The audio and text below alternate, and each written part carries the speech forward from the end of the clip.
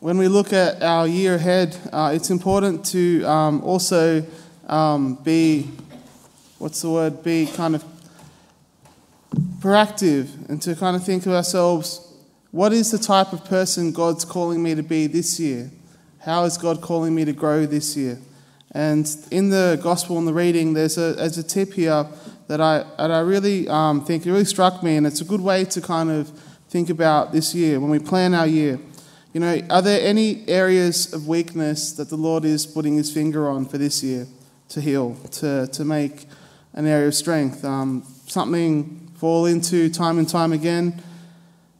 How can we grow to be the people we're called to be? Well, let's have a look. There's an interesting point made in the first reading, and that in him there is no sin.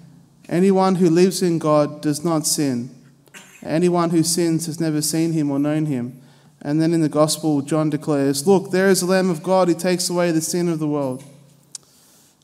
The point is, anyone who lives in God does not sin. He is the one who takes away the sins of the world.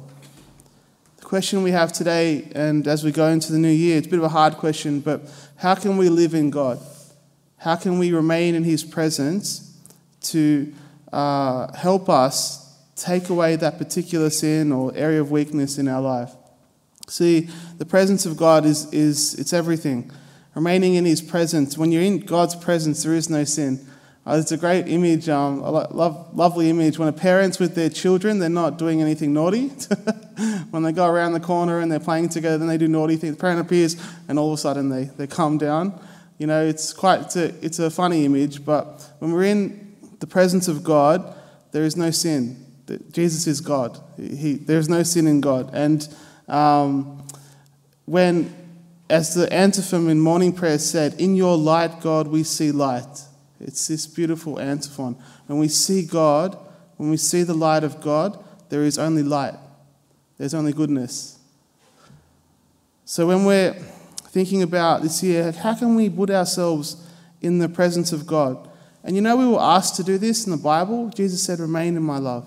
Remain in my love. That's our responsibility. How can we remain in the love of God? How can we put ourselves day by day more in his presence?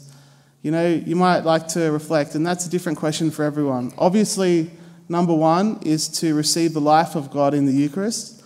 Do that as regularly as possible. But in our day-to-day activities, how can we call to mind his presence? Maybe that one family member who really annoys you, and before you go into their house, you just call to mind the presence of God. God, I need your presence here. In your light, we only see light. Where there's your presence, there's no sin.